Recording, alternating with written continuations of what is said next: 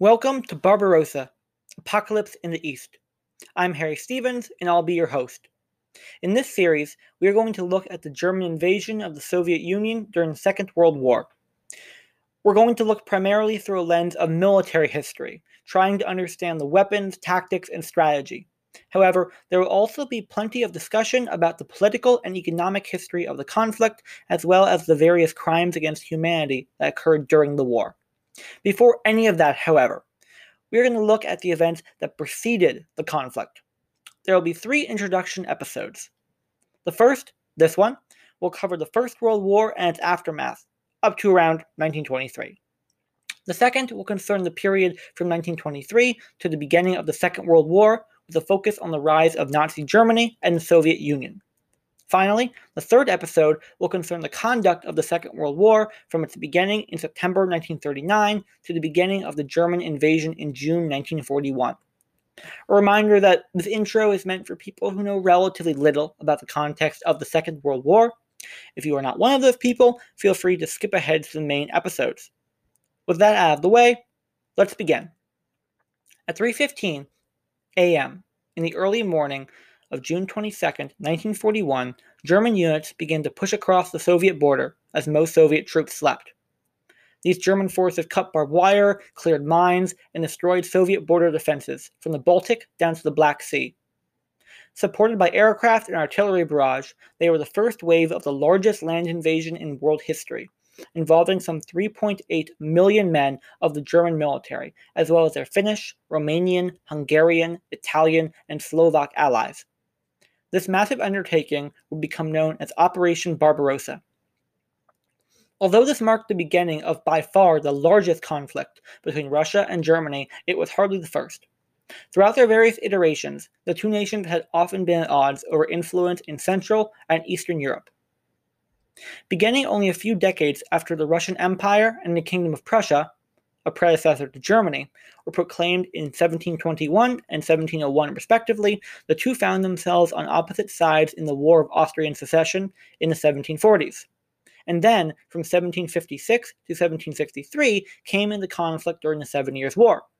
But in the decades after that, in the late 1700s and into the 1800s, the two empires, both growing in strength, seemed to have an understanding. The two cooperated to dismember and absorb Poland and fought together against France in the Napoleonic Wars. After this, the Congress of Vienna helped maintain peace between the major European powers.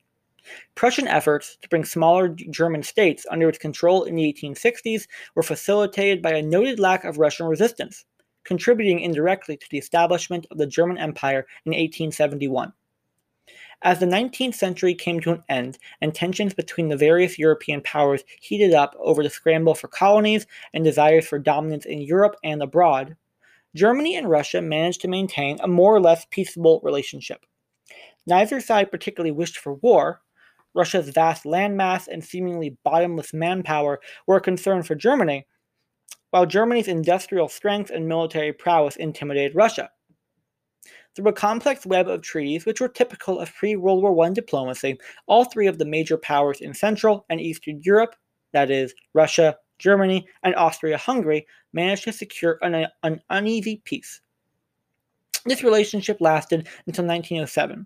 In 1907, Russia left its tentative alliance with Germany to join the Triple Entente. The Entente, an understanding between Russia, France, and the United Kingdom, was established as a counterbalance to the alliance between Austria-Hungary, Germany, and Italy, the so-called Triple Alliance. Fairly unimaginative, but what are you going to do? In Germany's eyes, this was a severe threat. Before 1907, Germany had been able to focus the bulk of its efforts on its longtime enemy and rival, France.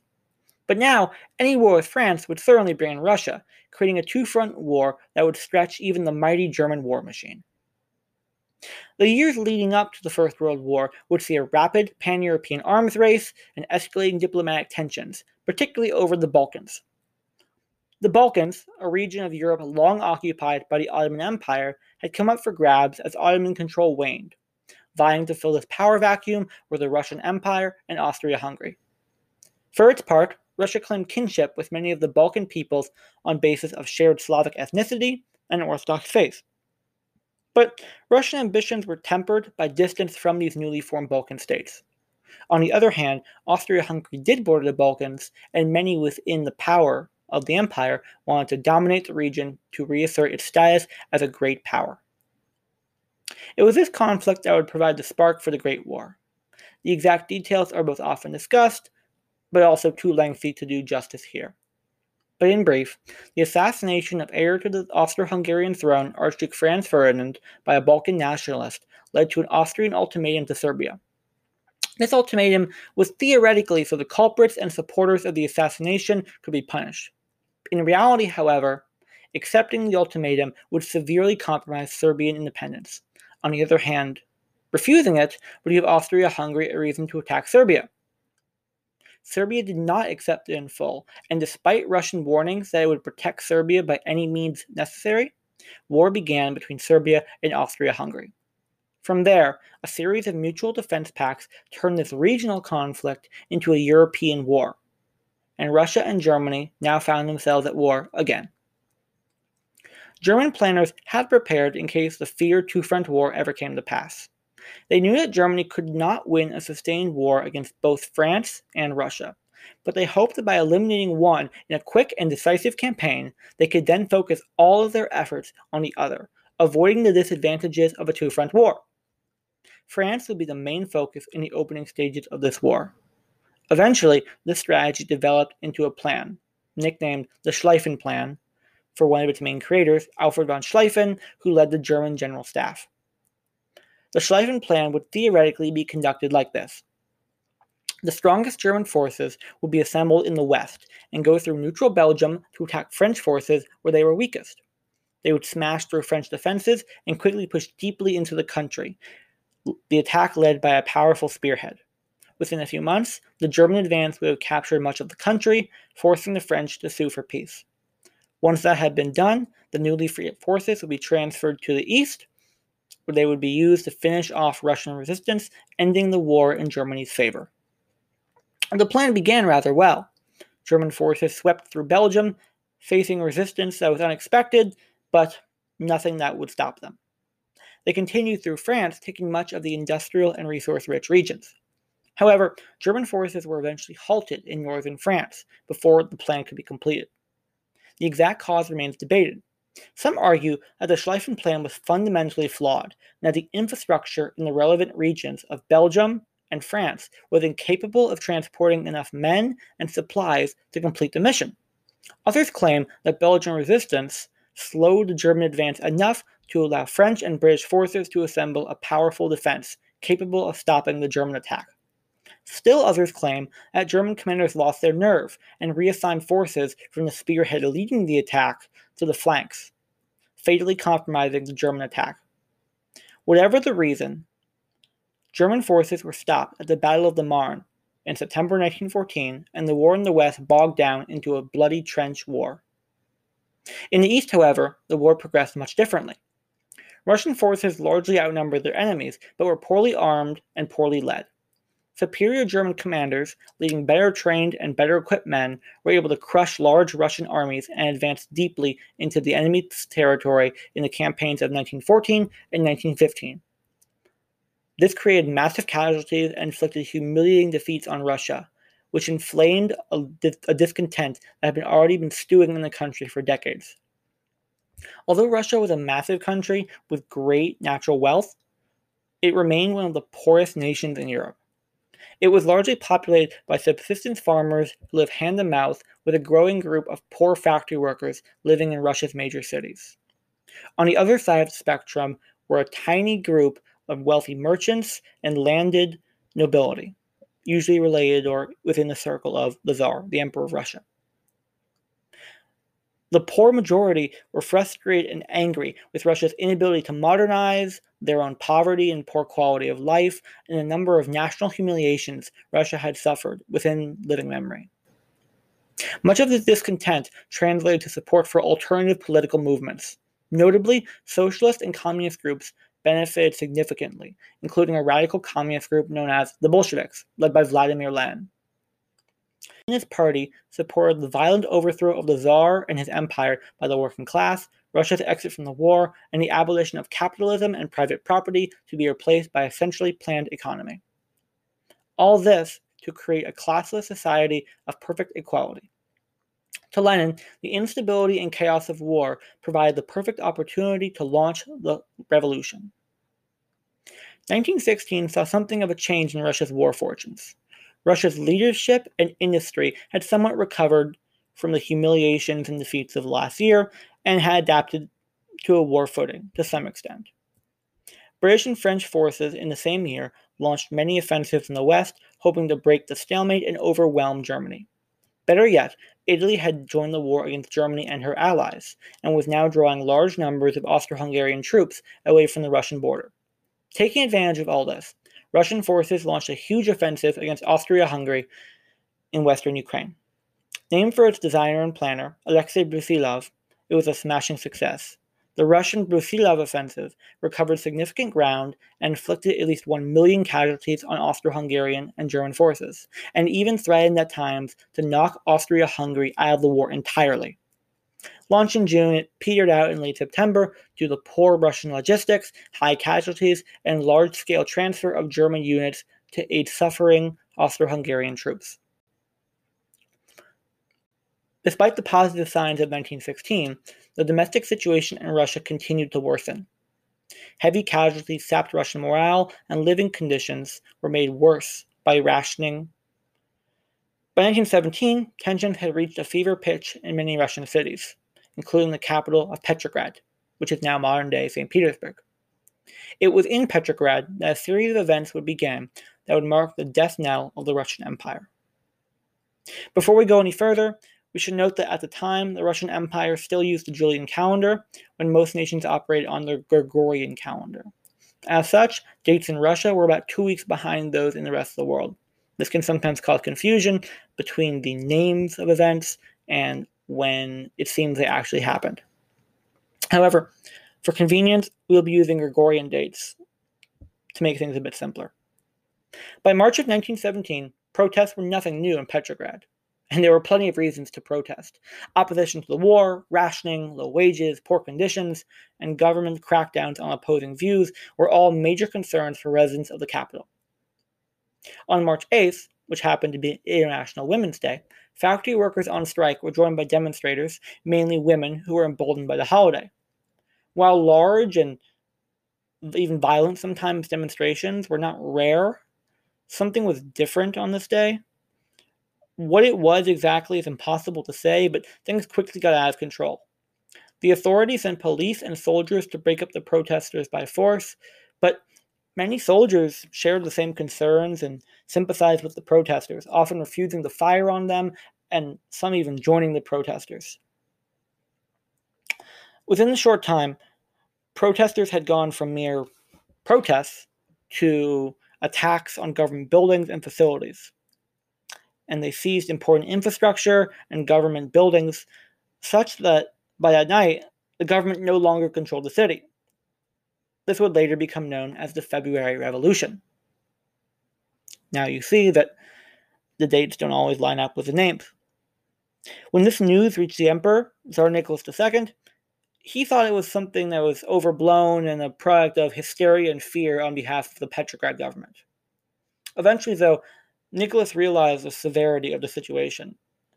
Nicholas was a stubborn man and not the most competent Tsar by any means, but he wasn't dumb, and he understood the grave implications of an anti-government mob taking over the capital, and he also understood that a lot of the anger was directed against him personally as the representative of the nation charged with seeing it through its difficulties and making sure it prospered, something that Russia had not done for years and years. He exhausted all of his possibilities regarding putting down the rebellion and possible alternatives, but eventually he realized that he was just fundamentally unpopular, and on March 15th, he resigned on behalf of himself and his son. He then offered the throne to his brother, Michael Alexandrovich, who was already a Grand Duke, but Michael refused the offer, wisely realizing that he would have little support as well, and that much of the anger was also directed against the Tsar as an institution, rather than merely a man. With no one to wear the crown or hold the title of Tsar, it was decided that a provisional government would take leadership over Russia. This provisional government would be led by the Duma, the legislative body of the empire, who for years had been ignored or overruled by the Tsar in violation of past agreements. But now the Duma would be leading the government, and thus the nation. It was made up of liberals, social democrats, constitutional monarchists, and some more moderate socialists. It set out to continue the war under the terms that the Russian Empire had entered it, while also trying to establish Russia as a Western European-style liberal democracy. Many of the protesters were satisfied with this change, but the more extreme of the left-wing activists, including Lenin and the Bolsheviks, saw this as a stepping stone to communist rule. In the wake of clear government weakness, socialists and communists all over Russia had begun to establish over 700 of what were called Soviets, which were local councils of workers and peasant representatives who functioned as sort of local government. These Soviets competed with the forces of the provisional government for influence and legitimacy throughout 1917. At the same time, Russia was still at war with Germany and Austria-Hungary, as well as Bulgaria and the Ottoman Empire. As things at home worsened, things on the front did as well. Whole Russian units began committing mutiny or refusing to fight.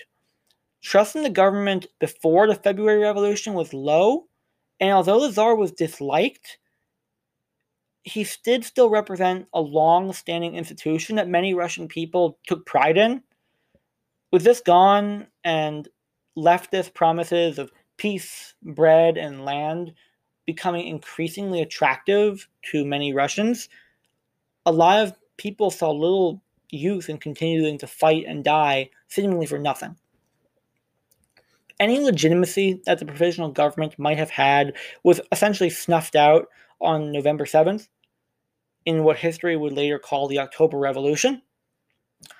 Lenin, the leader of the Bolsheviks, had returned to Russia by now.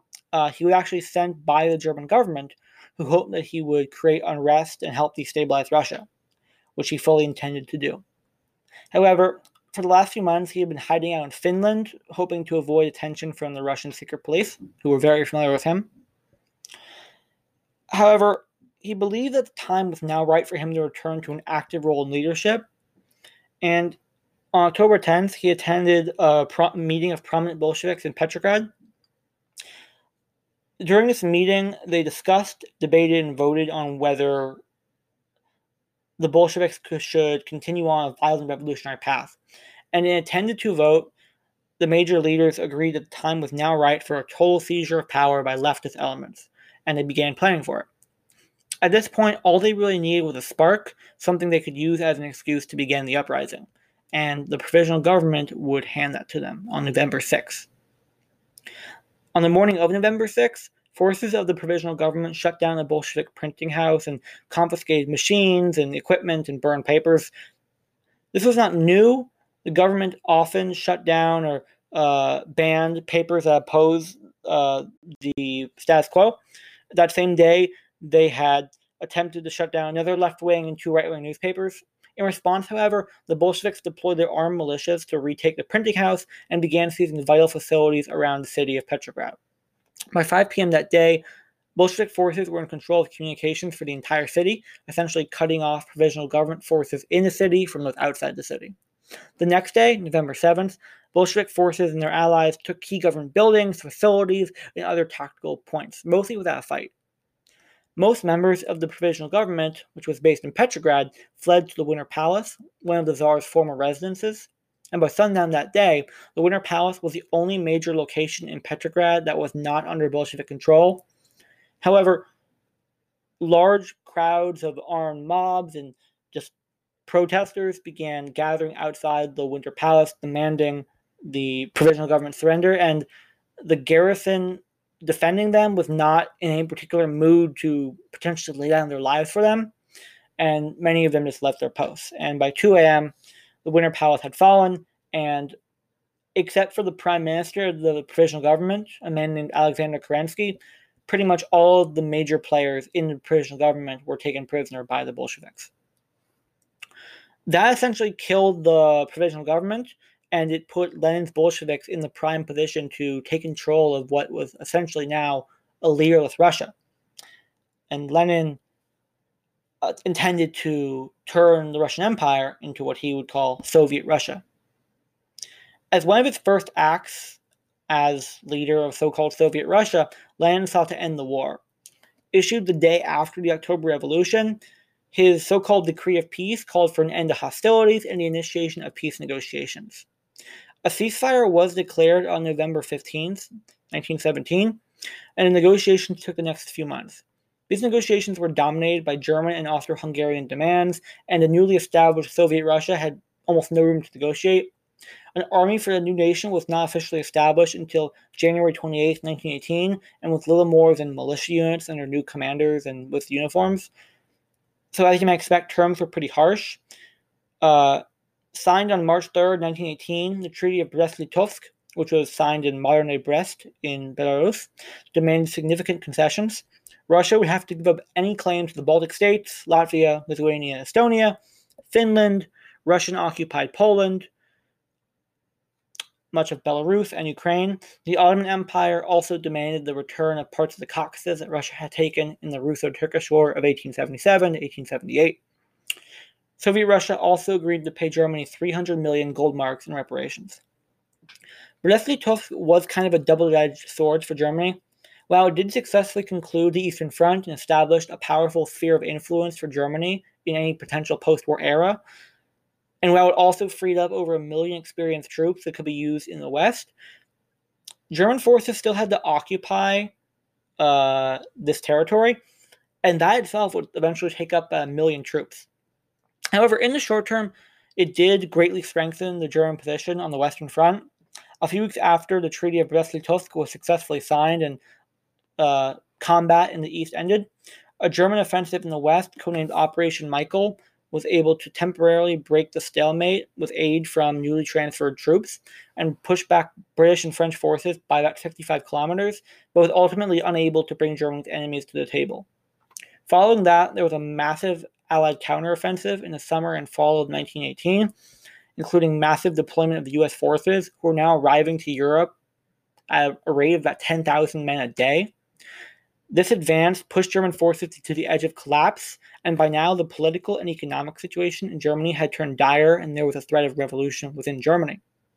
Facing the potential of revolution, as well as British, French, and American occupation of German soil, an armistice was signed on November 11, 1918, which ended combat and is often said to be the end of the First World War, although at the time of signing, the terms of German surrender and any post-war peace were still very much up in the air.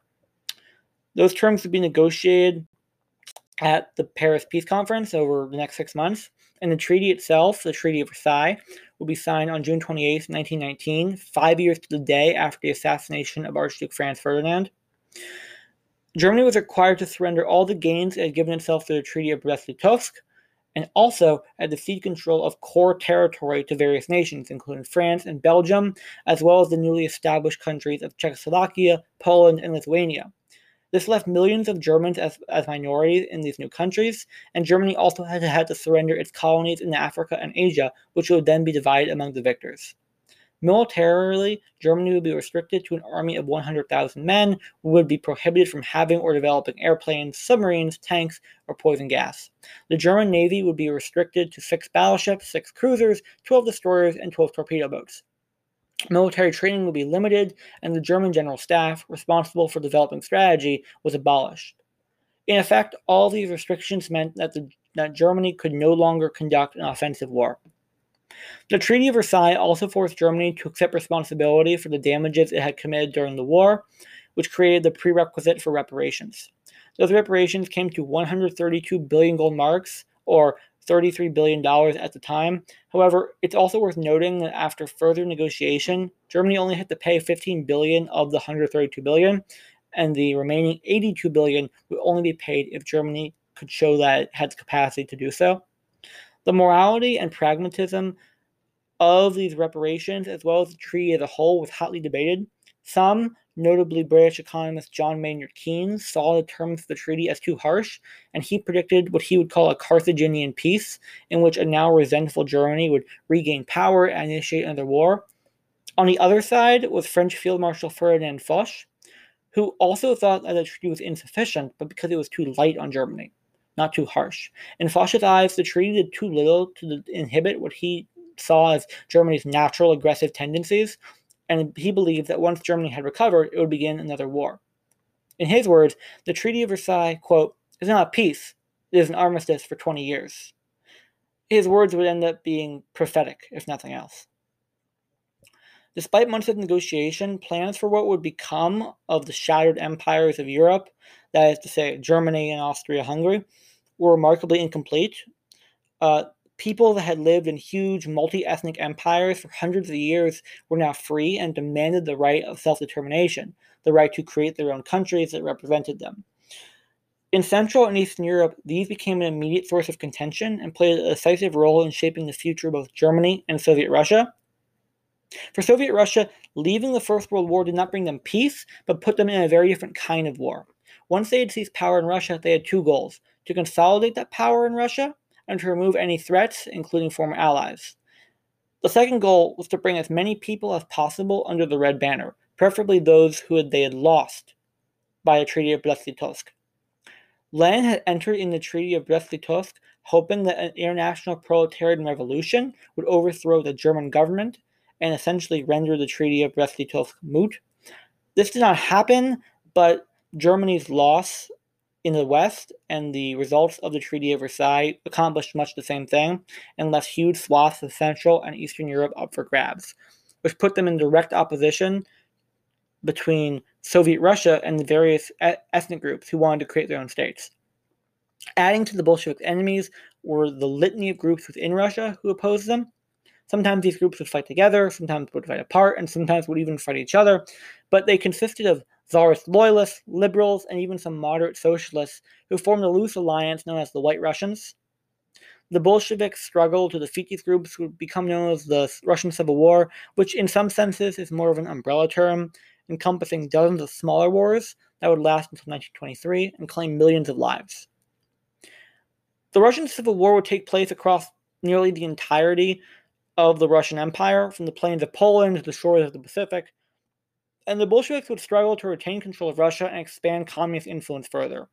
The war would see brutality on both sides.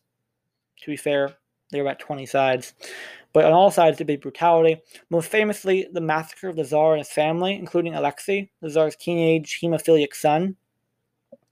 To the west, Soviet forces fought a series of wars against newly established states like Ukraine, Poland, Finland, the Baltic states, Belarus, Armenia, Azerbaijan, and Georgia. These nations fought for survival, and the Soviet Bear fought to expand its reach. These wars were a mixed bag for the communist forces. Belarus, Ukraine, Azerbaijan, Georgia, and Armenia were swallowed up, but Finland, Latvia, Lithuania, Estonia, and Poland managed to survive and solidify their independence. On another dimension, various political factions within Russia that did oppose the Bolsheviks fought a series of rebellions and wars within the country. These groups were supported by various expeditionary forces from the US, Britain, and Japan, who sought to strangle the new communist state in its crib before it could gain power. These efforts would prove unsuccessful and unpopular at home, and any significant resistance to Soviet power in Russia was extinguished by 1923. The end result was the solidification of Soviet power and the incorporation of various nations into the new state. Befitting its new multi-ethnic population, Soviet Russia was rechristened the Union of Soviet Socialist Republics, or USSR, on December 30th, 1923. It would also be called the Soviet Union.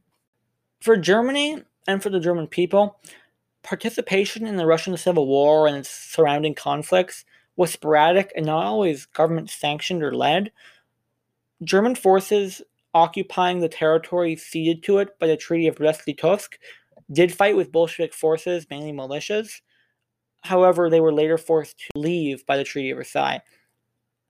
After that, however, many German soldiers, sort of out of the army at this time, but many still with their arms and otherwise disaffected and most virulently anti-communist, joined what were called Freikorps, which were essentially paramilitary groups.